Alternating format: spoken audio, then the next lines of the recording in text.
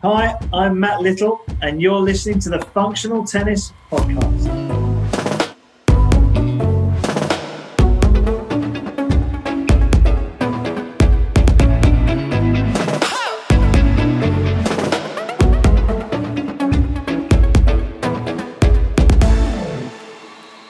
Welcome to episode 74 of the Functional Tennis Podcast. This week, I'm super pumped to speak to Matt Little, the long-term S&C coach of Andy Murray. We covered a lot of areas, including the streams of working in the game, an insight into the training of the former world number one, technology on and off the practice court, some great stories through his journey, and a lot more. It was a Zoom recording, so apologies if the sound quality isn't up to our usual level, but we will have some great video snippets on our Instagram over the next few days. As usual, a shout out to our podcast sponsor, Slinger.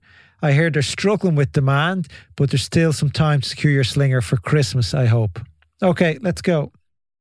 Hi, Matt. Welcome to the Functional Tennis Podcast. Hi, thanks so much for having me on. Really pumped to do this. So am I. It's been a while. I know I've been chasing you down. I've been annoying you, but my goal is to keep annoying you until you come on. Like when people say maybe, it means maybe. I do like getting a hard no. When somebody says a hard no, I appreciate it. But you said, yeah, we'll do it. So thank you. I know how busy you are. And after you tell me you're doing 4 hours commuting a day, that is crazy. How do you deal with the commuting, first of all? Do you listen to podcasts when you're driving? I do. I use it to either listen to stuff and try and learn a little bit, or just get all of my phone calls out of the way before I get home. And then when I get home, I can then just switch off. But it's, it has its moments. You know, normally when we're traveling so much, I don't mind it because it's a bit of a novelty. But yeah, when we're not traveling as much like this year, it's been a bit of a grind. Wow. And it's probably a few years you do. Well, like when we go back to Resurfacing, a lot of people have seen the great documentary. You were doing it there as well. So you've probably been doing it a good while. Yeah, it's about 3 or 4 years now where we've not done a full kind of travelling schedule, which is such a different life to the one we've led the sort of 10 years previously to that, you know. And I think my wife realised who she actually married now because I'm around so much, you know. So, yeah, I think that's bad luck on her, to be perfectly honest. Well, she probably really appreciates it, having you home, like rather than disappearing for like blocks at a time. But before we jump into where it all started for you, what podcast do you listen to when you're in the car? Yours, of course. There's a few, actually. There's a School of Greatness. Lewis Howes does School of Greatness. Pacey Performance podcast for more, if I want some more S&C kind of stuff. A little bit of Joe Rogan, if there's a few people on there that kind of take my interest or it gets a bit of coverage. So, yeah, those are probably the main three. And then audiobooks, you know, listening to a bunch of audiobooks as well, which is a great way to pass the time. I did listen to I saw the YouTube video with Christian Boss. I thought that was great. And he has some great guests now. I don't follow him on as a podcast, but I just see some of his YouTube videos. And he has some really world-class guests on there. And for anybody who's listening, they should check him out because it's really good. But let's get back. So was it tennis? Did you play tennis at all as a young kid? I did. So myself and my friends came into the sport quite late, but we fell immediately in love with the sport. We probably started playing about 12, 13. A tennis centre opened near us called Sutton Junior Tennis Centre, which was the first tennis centre in the country to prioritise junior bookings over kind of your adults that play in the evening and stuff. So we basically just used that as our kind of youth club, essentially, for about 3 or 4 years. We just spent every moment we could at that place, socialising and obviously hitting balls. And we just loved it. You know, I mean, we weren't the best players there because, you know, we came into it so late. And so we'd be turning up to all the tournaments and, well, I'd be losing first round, but I'd still be there at the weekend watching other friends who are better and still there because I just loved being around it. So we did quite a lot of fitness training back then as well. We used to do the beat test every Sunday as part of the kind of the group thing.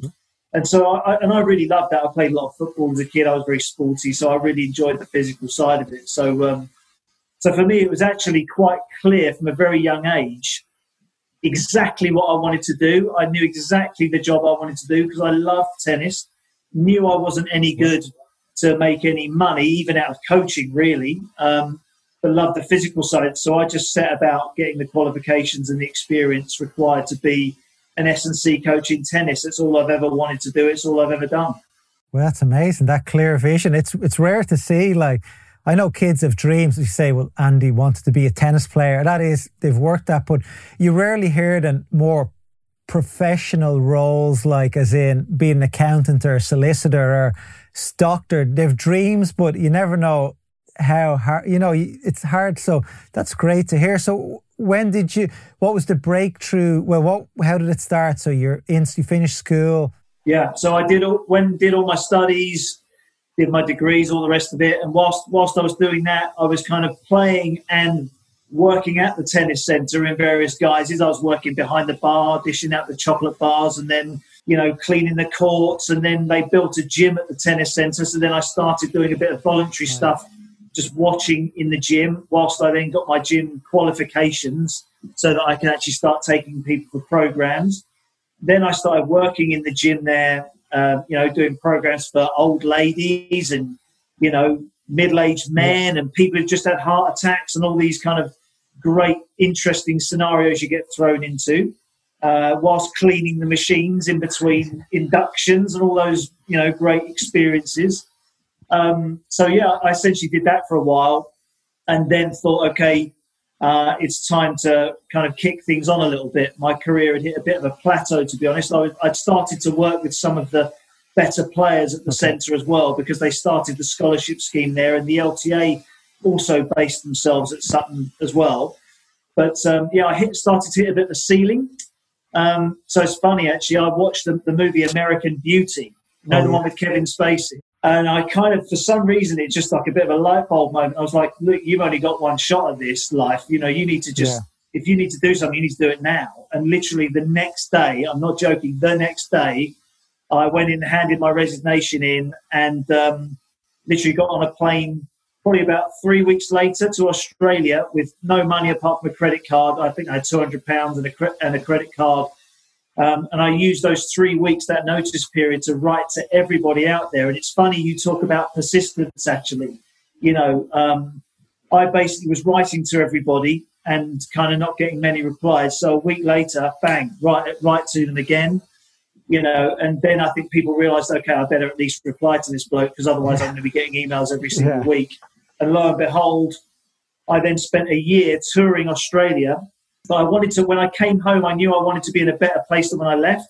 So I went to every state tennis centre. I went to every institute of sport all around the country and just volunteered and just observed and watched and networked and got a few breaks. And actually one of the people I met when I was out there was a guy called Mark Taylor, who, as luck would have it, when I returned to the UK after my year in Australia, he was then working at one of the performance academies in Loughborough, where the LTA had set up there. And then it kind of went from there. I got a job with him and the team up there and worked there for 5 years with the best players, best 12 to 16s in the country. Then we had an LTA restructure and they opened the National Tennis Centre. So I applied for one of the roles there under Dr. Anne Quinn and was lucky enough to get one of the jobs at the National Tennis Centre where I met a relatively young Andy Murray. And we hit it off pretty quickly and managed to find myself working for him. How old was Andy when you met him? Oh, that was, he would have been 19, 20. Okay, so he was well established by that. Like he was top 50 and you may tell me more. He was well on his way. He was doing incredibly well. He just finished with Brad Gilbert and I think recognised that he wanted to have a team of people around him rather than just one person. And he recognised that he needed to improve on his physical kind of capabilities. And I think Brad had also been very strong in his messaging on that, which was great. We were the beneficiaries of that. So I've got Brad to thank for that. But, Andy's a smart dude anyway. He worked it out. He assembled the team. It was myself, Jez Green, Miles McLagan, Louis Kaye helped us out a little bit at the start, and Andy Ireland was the physio. So that was kind of the original kind of team Murray, I suppose you could say. And that was some interesting times. What was your exact role? What was your title? I guess I didn't have a formal one, but Jez would have been the kind of the main strength and conditioning coach for Andy. He would have been managing Andy's program, and I would have been more of an implementer of that program for the first kind of 5 years. Of course, Jez and I had lots of discussions, and my kind of the role that I assumed then was also to try and add value in any ways I could, like introducing little bits of technology or ideas, trying to think outside the box and just trying to add to what was already, a fantastic training program that Andy had. And Jez and I hit it off very well. We all hit it off very well as a team. It was such a close bond we all had. And which is quite a difficult thing to get in tennis, actually, is to have everyone just working so well together and no egos kind of clashing, just everyone pulling in the same direction. It was lovely. It's about the player, really. It's not about you. You got to drop everything at the door. Maybe you guys were all Brits as well. Am I right? Everybody Brits. That makes it a bit easier. All quite local rather than different nationalities. I think that can cause problems later on with language, with banter as well. I'm sure you guys, it looks like, have a lot of good banter on and off. Well, maybe not on the court, but off the court. And there's always a bit of fun. So I think that helps keep a relationship going. Do you remember what was the first bit of technology you started using that you introduced that was probably other people weren't using? Yeah, I mean, we've always been trying to find out information about what's happening on the court. So even in the quite early days, we were using Catapult, which I'm now quite a proponent of, but we were using the Catapult even before it had live capabilities, But I even remember on my very first training block with Andy, I bought a urine osmolarity machine checker out there to test his hydration during practice and all those things. So I remember one of the first ever gym sessions I did with him, I was collecting his pee and analysing his pee. So, I was always trying to add little bits and bobs in there. But we were trying to innovate quite early on, even trying to get we had a pretty early meeting with, I think it was McLaren, trying to get the Hawkeye data converted into kind of player tracking rather than just ball tracking. We were trying to do that 10 years ago. Wow. And trying to find out the physical aspects of the performance on the court to be more accurate in our programming. Because that, for me, has always been a bit of a holy grail in trying to inform the program, So you really you were the Sky of the tennis world, the Sky cycling team. Look, which is, you're looking for all these advantages.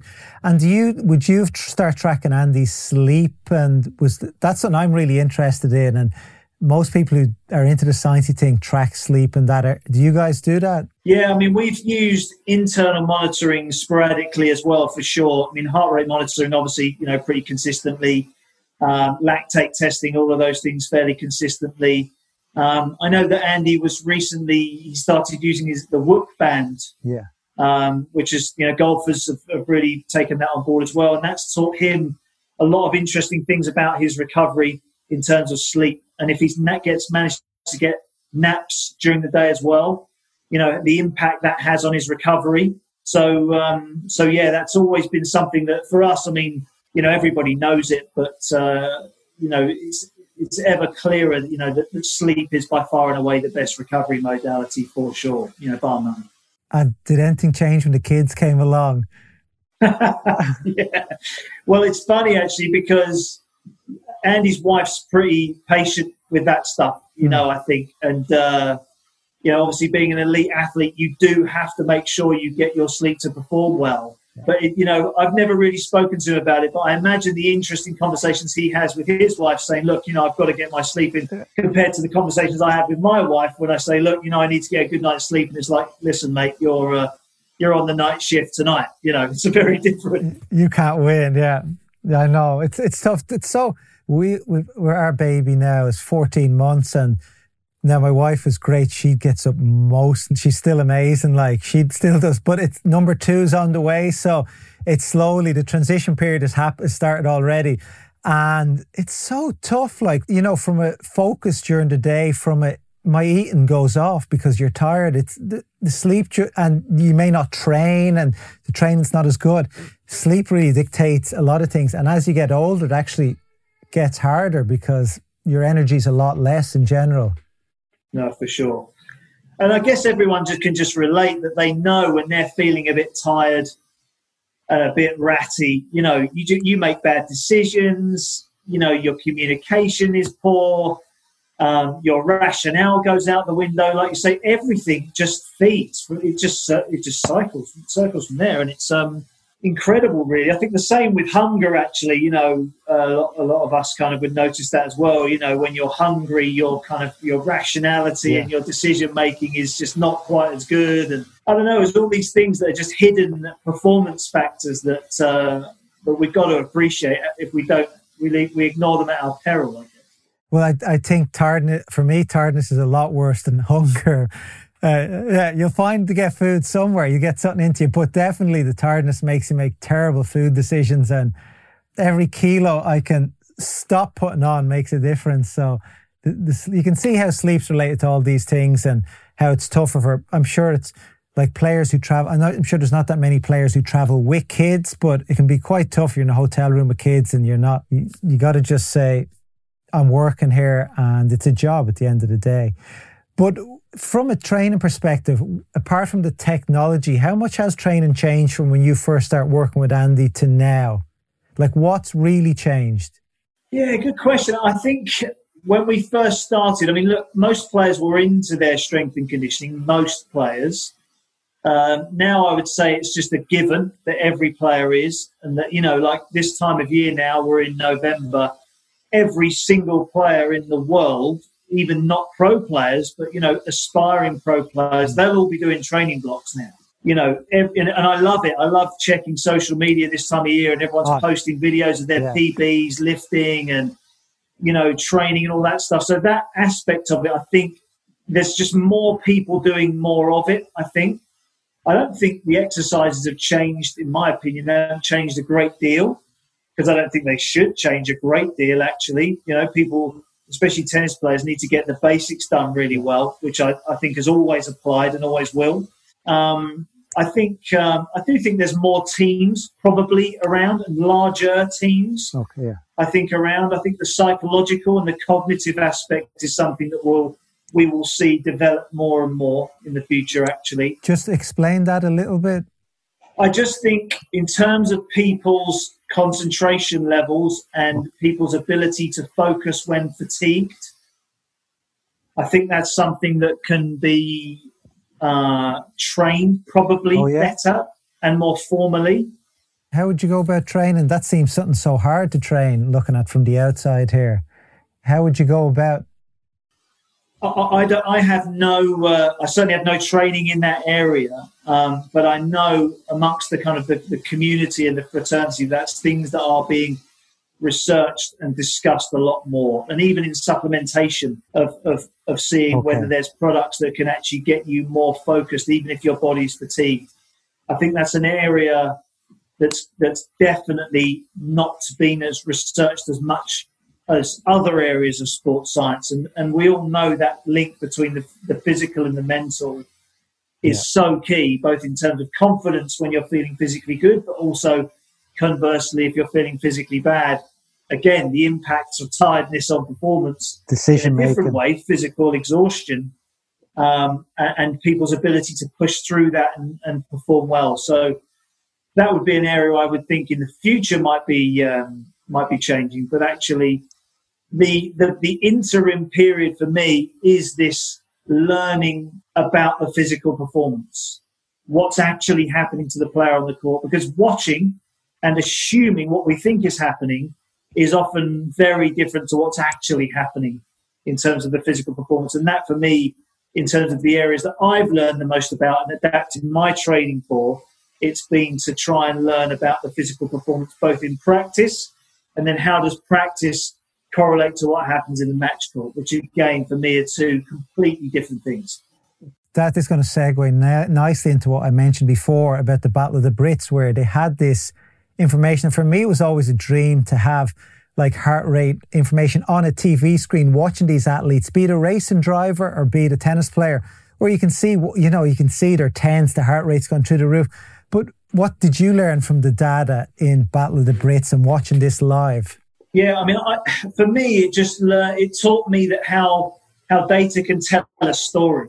and it can tell a different story about a match potentially for the viewers. Really, obviously for me as a sports scientist, strength and conditioning coach, it's great for me. But like you say, for viewers to see a player's heart rate, for viewers to see a player's max speed, for viewers to see the number of high-intensity accelerations and decelerations, but you'd call it high-intensity tennis movements, whatever it is, of one player versus another, and contrasting styles, I just think it just adds that next layer of detail. And I really feel like as a sport, we've got to engage more with fans, and young fans like data. They're into all of these things. And I just feel like we can be less protective over our data because in reality, one of the experiences I had when we were first talking to the players about using it in the Battle of the Brits, and obviously we were lucky that Andy and Jamie were very keen to have it. Yeah. So they're obviously going to influence the group a lot. But there was,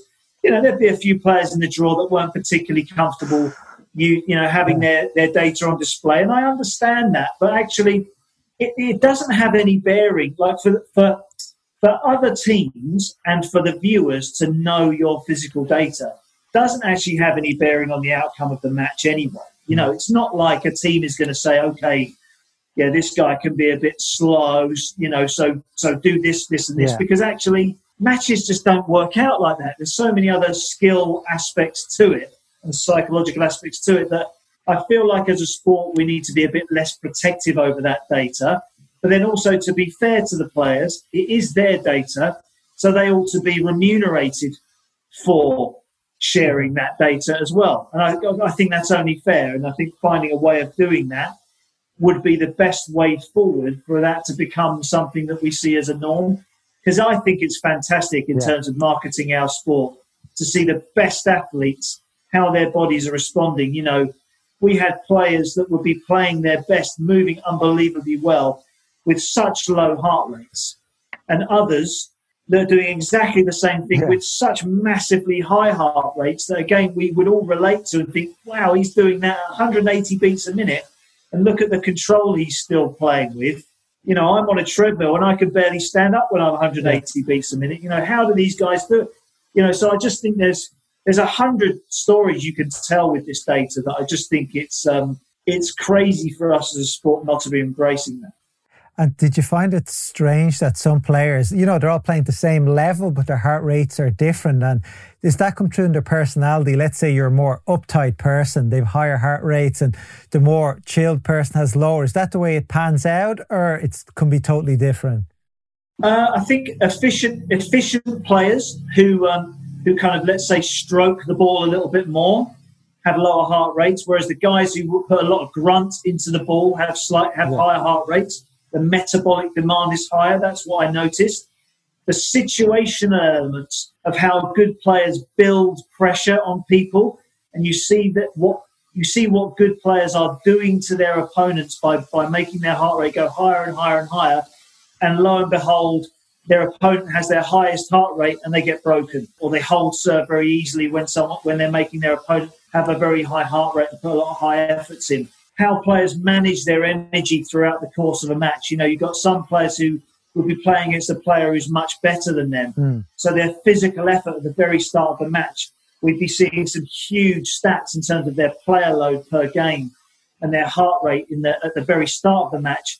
They try their best, didn't quite get their own way, and then the better player just goes, And I know there's more to it tactically than that, but you see that in the data. And you think if they could maintain that, like they could keep up close to it, and what can they train that? So, or does it still become the body just won't allow them to train that? Like, could you say that player is lazy? Yeah, this is the thing. I think this is where it's so fantastic. It links so beautifully to their practice to say, these were your stats when you were really maxing out and you were going toe to toe with a really good player, but your threshold for that was only 3 games worth. So why can't we get stronger and fitter and make that threshold 10 games worth? Then all of a sudden you're 5-all in the first set, and you're right in a dogfight then, and anything can happen. You're putting yourself in the mix. I know that there's tactical elements to that, psychological, technical elements to it, but the one element we can really control is the physical element.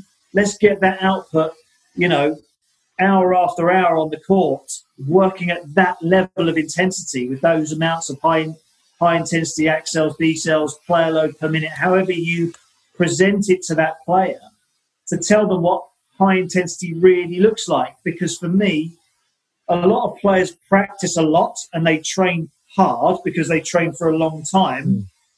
But actually having an understanding of that intensity, that match level intensity, for me, that's how players need to work harder, not to be grinding out long sessions. Of course, players need to do long sessions. I'm not arguing against long sessions, but, it's knowing the details of what that intensity looks like and replicating that on the practice court.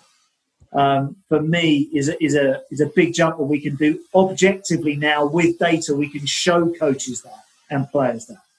And so you can figure out the drills to get them in those heart rate zones or those intensity zones. Tell me, I'd love to be able to get their cortisol levels. Yeah. That would be, just understand the stress that they're under. Maybe you don't need that to understand the score, should say, their stress, but it would be interesting to see like heart rate data on, let's say, Federer, who had the match point against Djokovic, missed the backhand, and just what happened before and after that. And what happens when a player loses a big opportunity and then goes flat, and how sometimes you just can't get the energy back. Is that the case? Yeah, that's that beautiful thing, that physical psychological crossover. And I don't think we're that far away from knowing almost all of these things, in terms of how these things link. I don't think we're that far away. Players can wear patches that can give us all sorts of physical data now. Look, I think we're getting closer and closer to giving players objective answers about these things, rather than just the classic old comments of, the player's legs went, they ran out of steam in the third, or they're not fit enough, they need to do X, Y, and Z, they ran out of puff. All of these kind of just, they're not necessarily inaccurate comments, but they're not backed up by any substance other than opinion. And I think that we can be objective about almost everything now. So why aren't we chasing that? And that's for me a question I kind of ask ourselves as an industry, really, is that when I look at a lot of teams and how they set up, why aren't they trying to find out the answers to these questions, and finding out the objective data around their players' performances? Because I don't see very many players and teams doing it. I really don't. That's really strange. Like, change is such a big thing, and getting your mind ready to go down this other route of data, ones and zeros, and being able to understand it is so hard. So obviously we need somebody on the team like you who's big in, who's going to push it. But how hard is it to say to teams coach, I'm not sure, I don't know if team tracks anything, say, look, we need to start tracking this. You're in there. This has to be done. He's like, no, this is B crap. We don't need to do this. So how would you deal with, no matter who you're working with, to get that change over the line? Depending on who you're working with, probably slowly, little drip feeding, little bits in. And for me, number one is keeping the conversation as simple as possible. And that's not to say that tennis coaches aren't capable of understanding complicated stuff. But if you go in with the complicated stuff at first, you're going to throw the baby out with the bathwater. But just to say to a coach, do you want to know how hard the player is working today versus tomorrow? In actual fact, do you want to know how hard the tennis session is compared to the match situation? Is that something that would be interesting to you? And just using one metric of those things and just presenting one number to those coaches and just having that discussion. Today was 100 player load. Tomorrow we want to have a really tough day. We're going to go 300 player load, which is the equivalent of 2 sets of elite men's tennis. To just put it into their terms, their language, and keep it really simple is how I would go about doing that. I would make sure my equipment works before I do it. It's a good one. That's something I would definitely do. And I would try and keep the cost to the player or to the team as low as possible, which is a problem for entry-level people that they can't afford it, but there are ways of doing this. There are governing bodies that will lend the kit out. There are universities that would happily, lend kit out to get some interesting data. There's ways of doing it, but of course, as an industry, we've got to want to do it and be interested in these things. And I also know that there's a large part of the fraternity that would argue that the data isn't 100% accurate because of the finite movements we have in tennis, which I would agree with. That it's not, you don't always get absolute gold standard accurate data. But for me, most of us are working with, tennis is an individual sport. You're dealing with an N of one. Even if you're dealing with a squad of players, they are all individuals within that squad. So actually, so long as you're comparing player A on Monday with player A on Tuesday, even if there is some inaccuracies in that data, you are still getting something useful to turn around to a coach and say, today was harder than yesterday. And actually, it was 1.5 times harder than yesterday. Today, you actually made the player run 9 sets worth of tennis in your 4-hour practice today. Is that something that we want to do tomorrow? Or is that something where we think we need a light day tomorrow based on that data from the match that we got and the practice session that we got? And how do you actually measure load? Like, I remember, I'm sure he definitely did train with you guys one day. Conor Nyland trained with Andy a few times. And I think he used to wake up and go, today he just used to have his own, I feel like a 6 today. I'm not training. He just knew himself how he felt, which is a really hard thing to say, like, I'm not going to train today. But there's 2 questions here. One is, how do you actually measure load and how somebody's feeling on the morning? And 2, how do you convince somebody like Andy, say, Andy, you're not playing today. It's not worth it. Like, does he listen to you, or it's a fight? I think if you've got data to back up the argument, it's a much easier conversation to have rather than just subjective. Of course, how players are feeling is a really important and valid part of that process. Not all players are great or particularly accurate at giving RPEs or well-being scores. It can be a bit hit and miss. I know there's studies that back that stuff up really well. The players do it well, and it's valid data. I'm sure it is. But for me to get numbers, and I use player load most of the time, which is the external loading number you get from Catapult, but I'm sure every device has their version of it. To have a number that gives objective data around the amount of impact that body has gone through, for me, is the most important piece of information, really. Because it's a simple one to give to coaches and players, very simple piece of information. And we can track it very easily, and we can ask players about how they're feeling based on the player load that they've been through in a particular week or in a particular session. Now, player load doesn't necessarily indicate intensity. So, 300 player load of sprinting versus 300 player load of hitting up and down the middle is completely different. Yeah.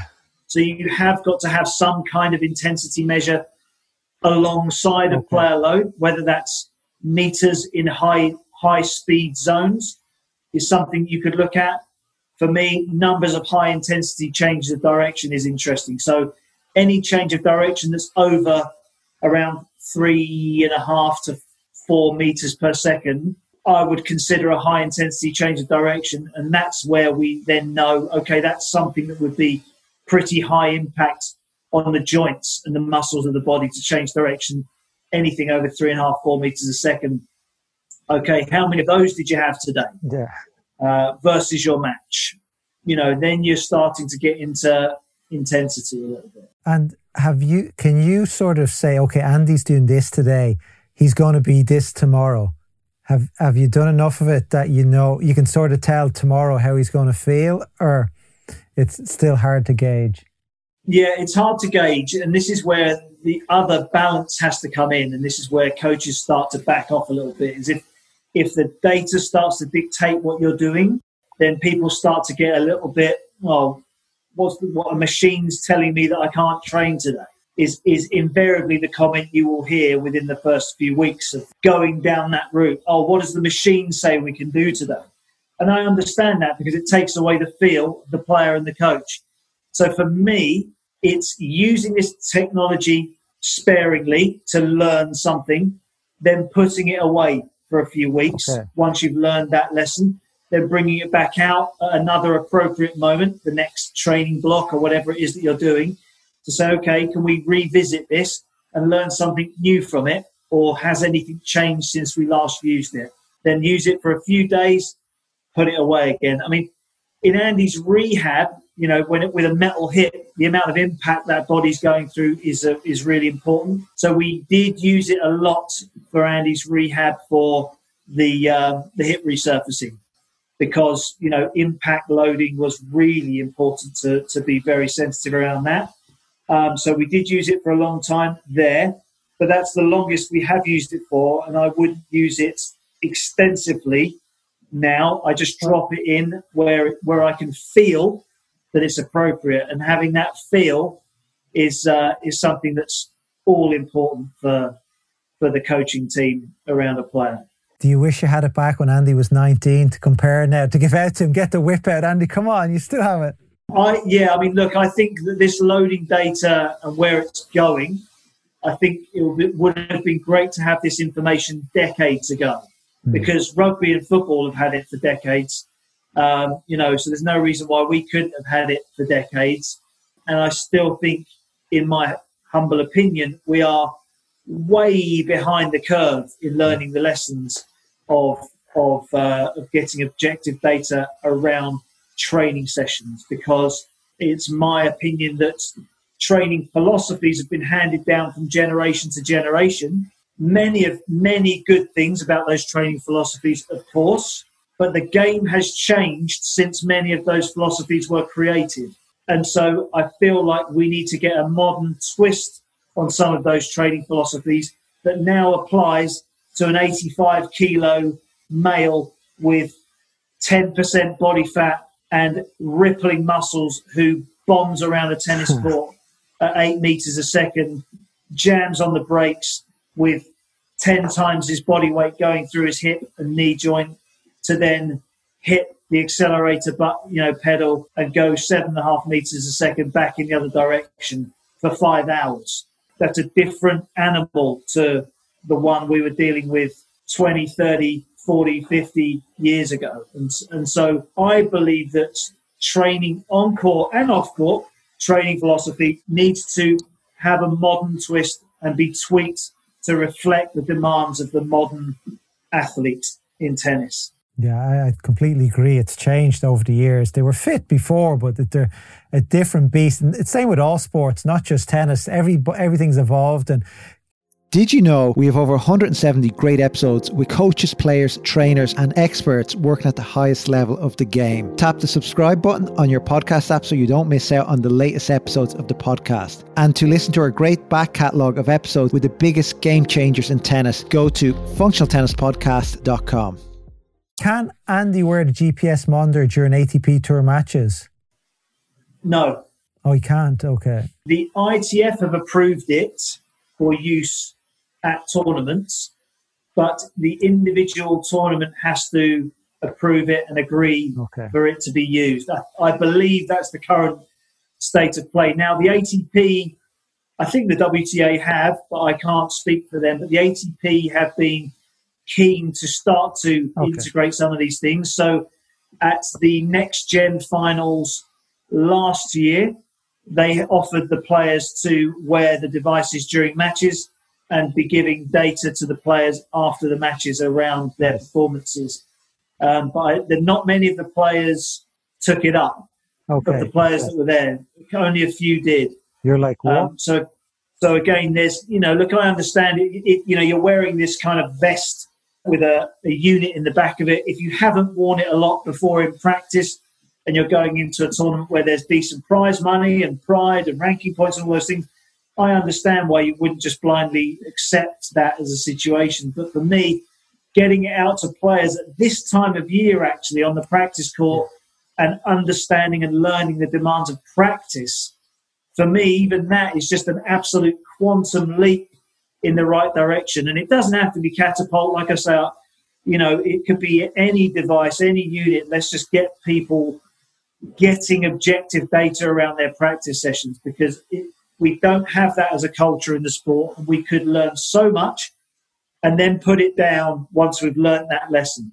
It's, putting it away. That's the stuff I didn't know. You actually put it away for a while and then come back to it. But I remember playing five-side not so long ago, and I looked into getting a kit for the lads. Like, I was like, he doesn't work and he doesn't work. I'm going to prove it now. Because these have their fault. One worse I watch is Apple Watch. And I was like, that doesn't track it properly. It doesn't track, it's a five-side pitch. It's small. There's no way it's tracking it right. And it wasn't. He was saying, I ran 12 kilometers. I said, you didn't run 12 kilometers. But I remember looking into it, and they didn't track, like they were really bad at the sharp distances and had to be outdoors and all sorts. But I'm going to just move on from there. I want to ask you, one question I get all the time on functional tennis is anytime I put up a video of the pros or top juniors sliding on hard courts, like, there's two sides. One is like their knees are going to fall off. And two, it's like, how do they do that? Maybe you can explain the forces that a player has to go, that pushes to go slide on a hard court. Yeah, I mean, look, I guess everyone has their opinion on it.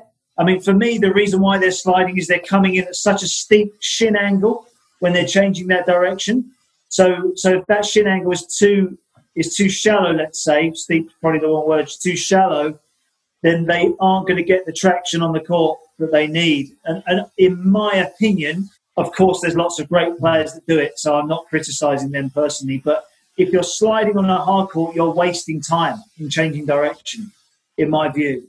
Precious little time that you've got, especially on a hard court. And so, I obviously from a joint health perspective as well, and the ankle, there are clear risks with doing it anyway. But for me, aside from any of that, you're wasting time while you're sliding. So why would you do that when actually if you can plant, decelerate and re-accelerate in the other direction, you will be able to do that quicker than someone who slides. And so for me, that's why I would personally discourage it. It's more from a performance perspective of you're wasting time out there rather than necessarily a risk or health perspective, because most of them who do it incredibly well. Sure. And it's an impressive thing to see, even though I'm like wincing, like, oh my God, I'm wincing a bit when they do it. But, regardless, for me, it's more of a performance look.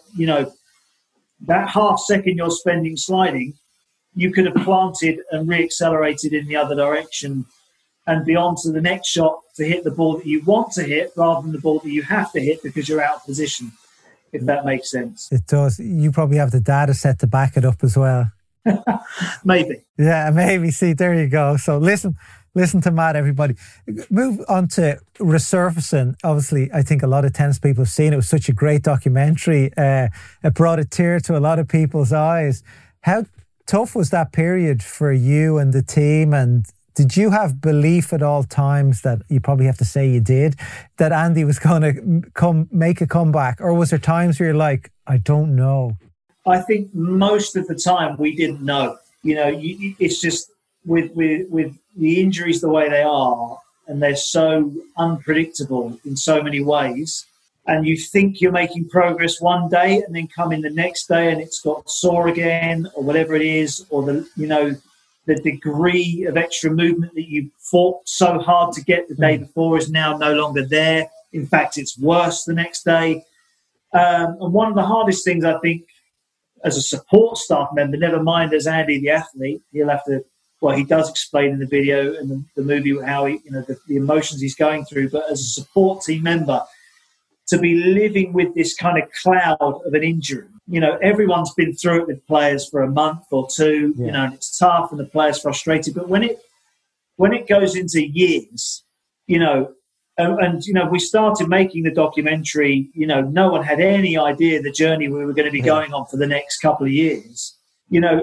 It's fascinating to look back at it actually as a support staff member, and actually to go and watch the premiere with my wife and show my family what it is that I've been talking about and kind of coming home, so depressed about for the last few years, to say, how's Andy's hip today? Well, I'm not so good today.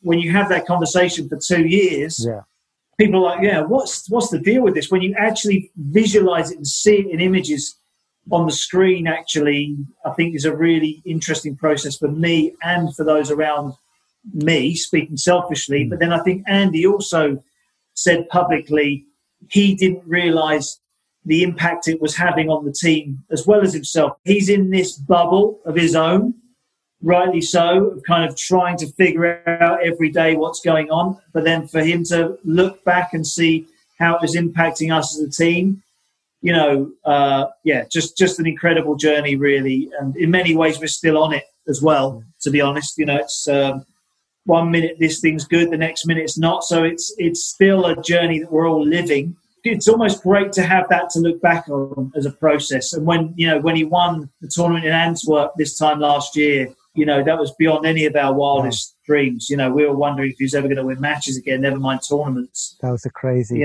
Beating Stan in the final in 3 pretty brutal sets. We just couldn't believe it. Amazing, really. Yeah, no, it was incredible. No, just to see, we all know how hard it is to do those exercises that the physio tell you to do. Slow rotator exercise or glute, and you do them once a day for 2-3 weeks, then you forget about them. But he was showing up every day doing loads of these little exercises. It's just so tough. What a strong character to be able to push through, and the belief that you guys all gave him was incredible.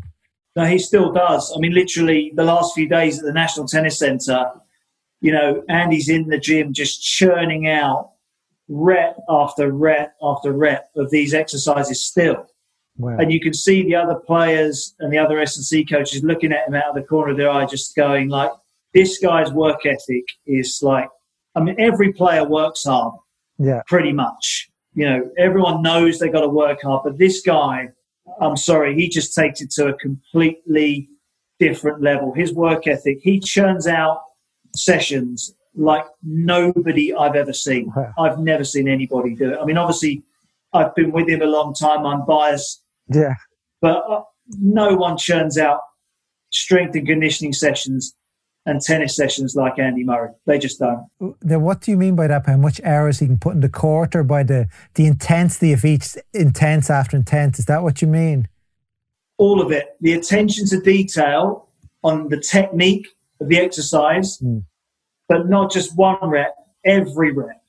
Hundreds, thousands of reps. He's on it every single rep. And I know that sounds like a cliche or I'm exaggerating. I'm really not. Anybody could walk in the gym at any time and watch him train ever. And he is on it every single rep that he's executing. Wow. With attention to detail, asking questions about why, and what is it working, the purpose, and then so into each rep, honestly. And it's the same on the court when he's drilling and trying to figure out, solutions to issues that are on the court as well. I'll be amazed if I see it again in my lifetime. It's what made him the world's best. Tell me quickly, let's go back to Andy's great year, Olympics, Wimbledon.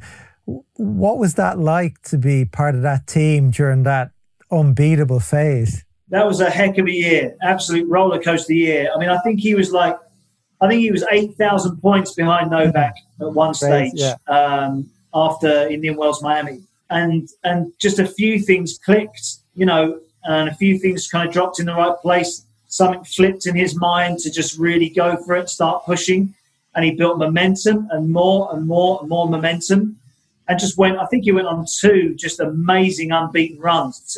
I think he hit his 2 longest winning streaks in the same year. And in between that, we had a bit of a training block as well that he pushed really hard in, which I think actually saw him through the back end of the year, the physical work he put in, even in that summer, in the midst of a long unbeaten run. Just crazy. Again, that work ethic, just crazy. And then even right to the very wire at the Masters finals that year, he had a brutal semi, I think, against Raonic, which was just a crazy long match. I think he maybe played Nishikori that week as well in one of the longest matches. I think so. Nishikori rings a bell. I'm not 100% sure. Yeah, I could be wrong with that, but it's just off the charts. And then has to play Novak in the final. We're like, oh my God, as if you didn't need another more brutal match to play Novak in the final to finish year-end world number 1. And so obviously the nerves around that match were just huge. Yeah. But he actually went out And it was a fairly straightforward match compared to the matches he'd had that week. And I remember going back into the locker room afterwards, and Ivan, first thing he said was, yeah, this is good, but we need to get better. We need to be better next year, and he needs to be better, and this is how it needs to happen. Wow. And that, for me, that impacted me so much in terms of the mindset of an absolute god of our sport, legend of the sport, a real natural-born winner, which Andy is as well, but Ivan clearly is, a leader in that.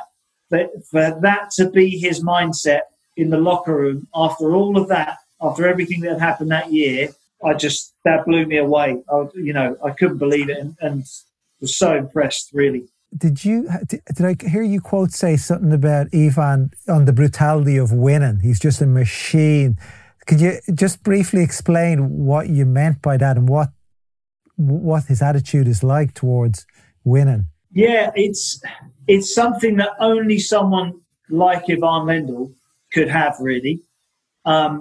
He'd be saying to Andy before matches, I think, don't quote me, but, enjoy kind of torturing your opponent today. Make him really suffer out there. Enjoy this one. Now if I turned around to Andy and said that, he'd be kind of like, well, what do you know about it? Not in a disrespectful way, but kind of thanks, but okay. But for someone like Ivan, with his record, with what he's done, and who he is as a person, to say that to someone before a first round match in a slam where the nerves are jangling a bit, and kind of to have someone like him say something like that is just so impactful. For me, even just as a team member, just listening to that, you kind of, even my nerves go out the window a little bit. It's kind of like, yeah, he's right. Yeah, he should be like that. That's how it should be today. But like I say, only someone with his credentials, I think, can really get away with speaking in that way. Very unique.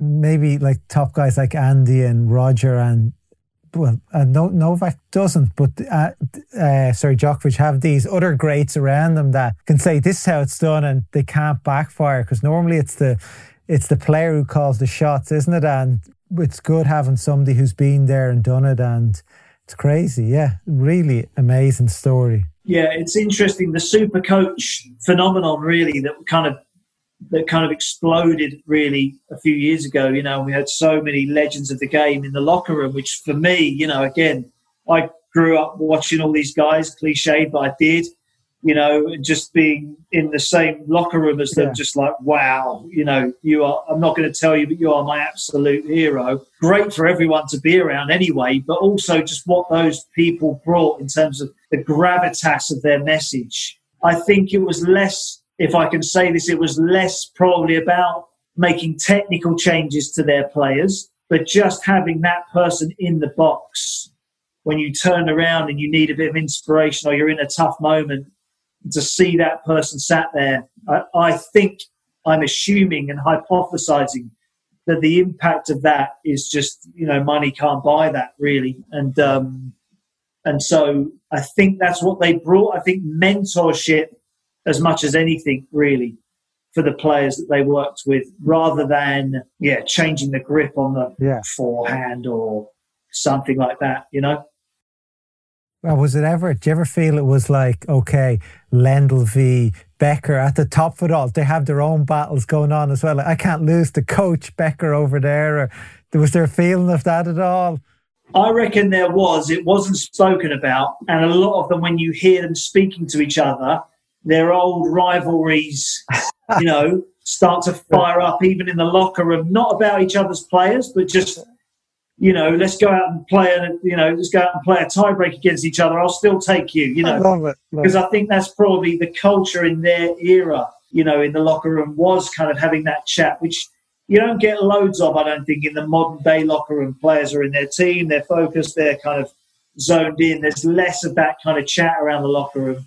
I think in their day it was kind of like, I'm going to take you out today. No, you're not. And I think it's great to see that again, to be a witness to that, even just a tiny little slither of it. What a privilege to just be witnessing that. I'd love to see somebody like Andy or Novak coming up to one of the juniors and saying, you're going down today.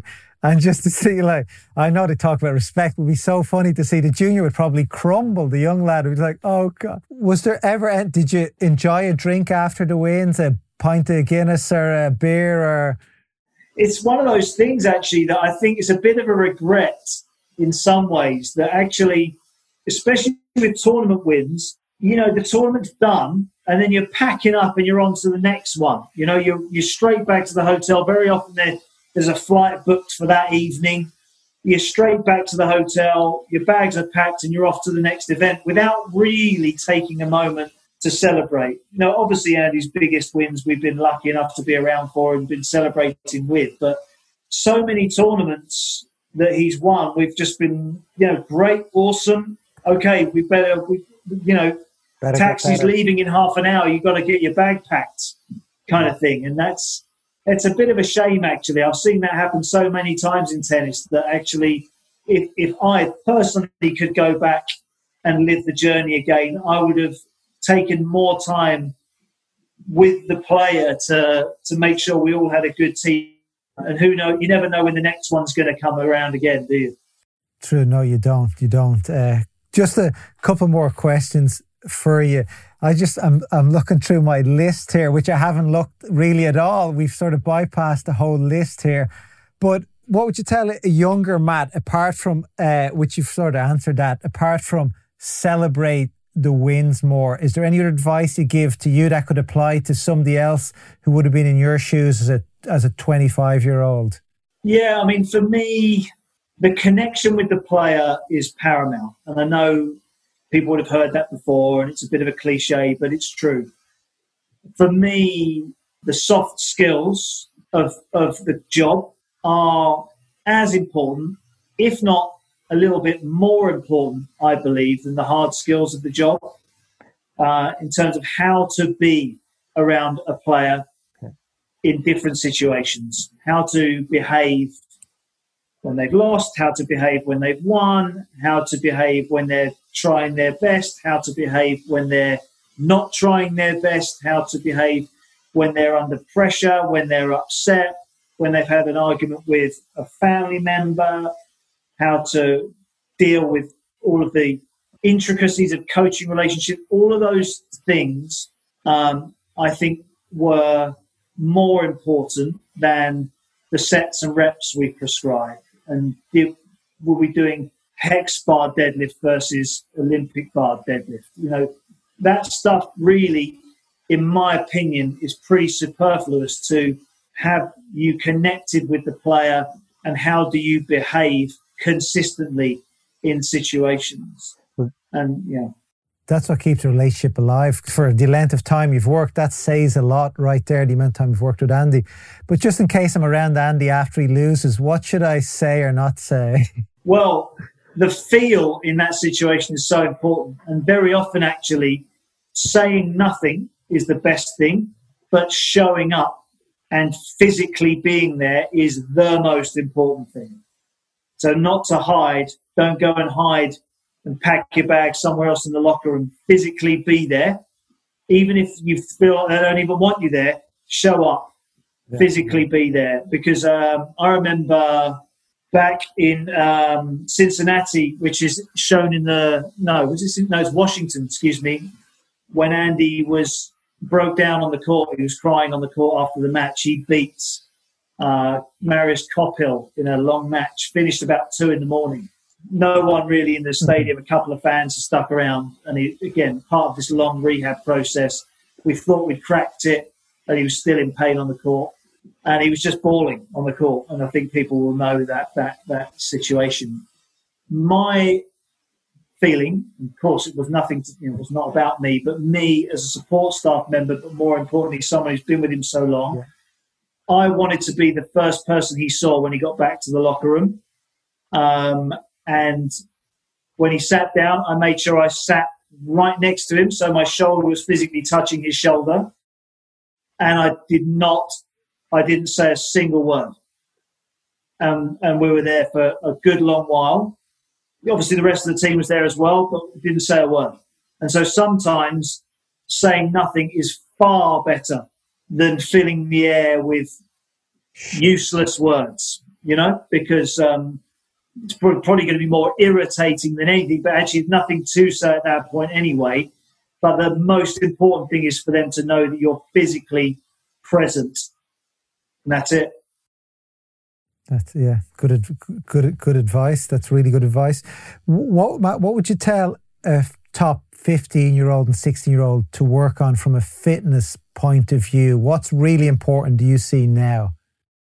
I think strength and stability is far more important than cardiovascular conditioning. I think having stable joints that can deal with the rigors of competition for longevity and having strong enough muscles that can produce and absorb force over periods of time is far more important than lungs, because most players are playing 3-set matches their entire lives anyway, so they are used to the demands of 3 sets. Of course, you're jumping up levels and you need to be fitter for the levels you're jumping up. So I'm not saying never train cardiovascular, of course not. But to me, strength, stability, and of course their ability to move with good patterning on the tennis court. So tennis-specific movement patterning, which I learned a lot from Jez Green on, for me is paramount.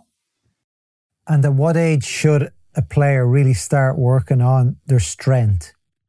Definitely from 12, but I think they can be working on it from younger, but just not in such a dry, formalised way of doing strength and conditioning exercises, but gymnastic-based exercises particularly, I think is just awesome. I've got an 8-year-old myself, and I watch him do gymnastics, and every exercise he does in gymnastics, I'm like, yes, that's brilliant for you. The next one, yes, that's brilliant for you.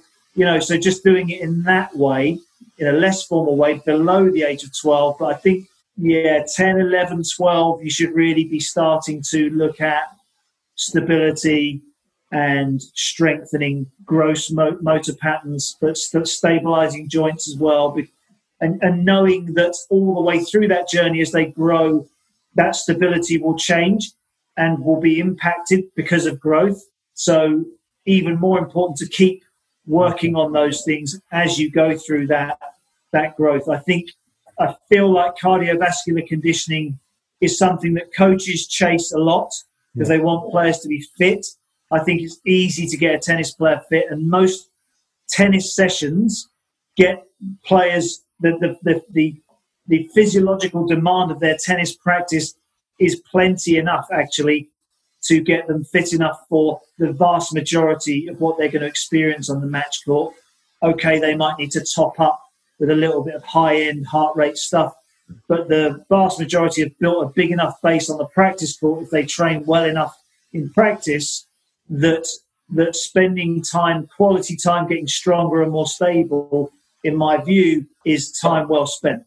Great. And does Andy, bet he doesn't do 10 by 400s anymore, does he? No more 10 by 400s. No. So we try and tick a lot of that cardiovascular conditioning on the court by manipulating the variables of the practice in terms of the drills, how the length of the drills with the heart rate monitor on, so that we are ticking that box. And then, yes, doing top-up stuff off the court for sure as well. But yeah, no more 400s. Although I mean, even though they're brutal, I loved them. I loved them. Everybody, I remember first hearing when Andy did them, everybody had to go do them. They're like, I can do them in 65 seconds, was it 65 seconds, was it? I mean, yeah, you wouldn't be repping 65, but yeah, pretty close. It's tough going. Somebody go give it a go. It is not easy, it's not. It's a very honest session. You find out all about how fit you are in that session, and you find out how fit you're getting by repeating that session. It's tough, but you know what? I think it's great meat and 2 veg for tennis players. Yeah, it's good. I remember you briefly spoke, about gymnastics, and I remember I used to play tennis with a guy, and he was into his gymnastics and karate. Never lifted a weight in his life. This as a kid, but I remember we're 14, 15, and he was lifting weights, and this guy could lift never touched a weight, and he started lifting, and he was destroying us because the natural strength you get from gymnastics and karate is just amazing. From what reading and listening to people, I'd really encourage kids to do it because it will stand to them over their youth and moving on. Yeah, honestly, it's gold, I think, for kids, that kind of the gymnastic movements, mobility, fun, strength, power, explosive speed. They work, so many great things that cross over. And same in martial arts as well. And there would be other things, obviously for kids just having a massive exposure to different sports. One of the first questions I always ask juniors I start working with is, what other sports are you doing in your week? Where in your week is the other sports? Because if they aren't, cut one of your fitness sessions, go do another sport. Now, not that that's, every S&C coach who teaches tennis players will be like, no, don't get rid of my S&C sessions. But of course, there needs to be that balance. But by goodness, they need to be doing other sports in their program, because cut that out of your peril. That's good to hear.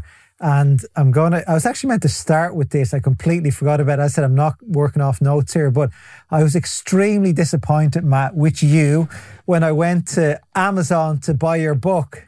It's not out yet. I didn't know it wasn't out yet. No, all good things to those who wait. And that's actually what the book's about in a way. It's called The Way of the Tortoise, and started out just as some notes. Sounds a bit cheesy, but just some notes that I thought I would write to my son if I wasn't around anymore. And then just gathered some, about my views on my life and how, if I've achieved anything in my life, how I've gone about that. And it gathered a bit of momentum, and more notes turned into pages. And I kind of thought, okay, maybe there is a bit of a book in this, and put it out to some publishers and got some interest. So essentially is the crux of it is that I speak to a lot of people who want to take the fast track to achieving success. They just graduate, or they're starting a new journey or career, and they want to achieve working with an Andy Murray within a couple of years, and some people do get to do that. I call them hares who manage to, kind of fast track to success. And some of them, when they get there, manage to stay there. But the vast majority of the hares kind of fail when they get there because they haven't had so many years of rich experiences building up to that moment, so that when they do get their break, they are in a position to kind of really take advantage of that situation. So that's kind of the premise of the book, is to get your values and your mindset right for that longer journey that most of us are going to go on. You get fast risers in life that are just so unbelievably talented at what they do. They can rise to the top quickly, but for the rest of us mere mortals, it's going to be that long, slow, meandering journey, and that's a good thing. So getting your values right and your mindset right, but then also, like I talked about earlier, is getting the soft skills around that journey right as well, so that you are feeling your way through those situations, especially as your career or your journey progresses, because I think those skills are different for someone who's newly qualified to someone who's middle management level. There's different soft skills apply. And so, I just wanted to put all of that out there, and hopefully people like it when it finally comes out. I'll have one on the way. Is it February or March? Is it? March, I think, next year. Okay, yeah, I was like, great, I'm going to get some bit of research done. This is great. Oh, it's not available, no. So you've also updated your website. You're working with, your players can work with you now. What way does that work, or tell us more about it? Yeah, so it's an idea I've had for years, that I wanted to just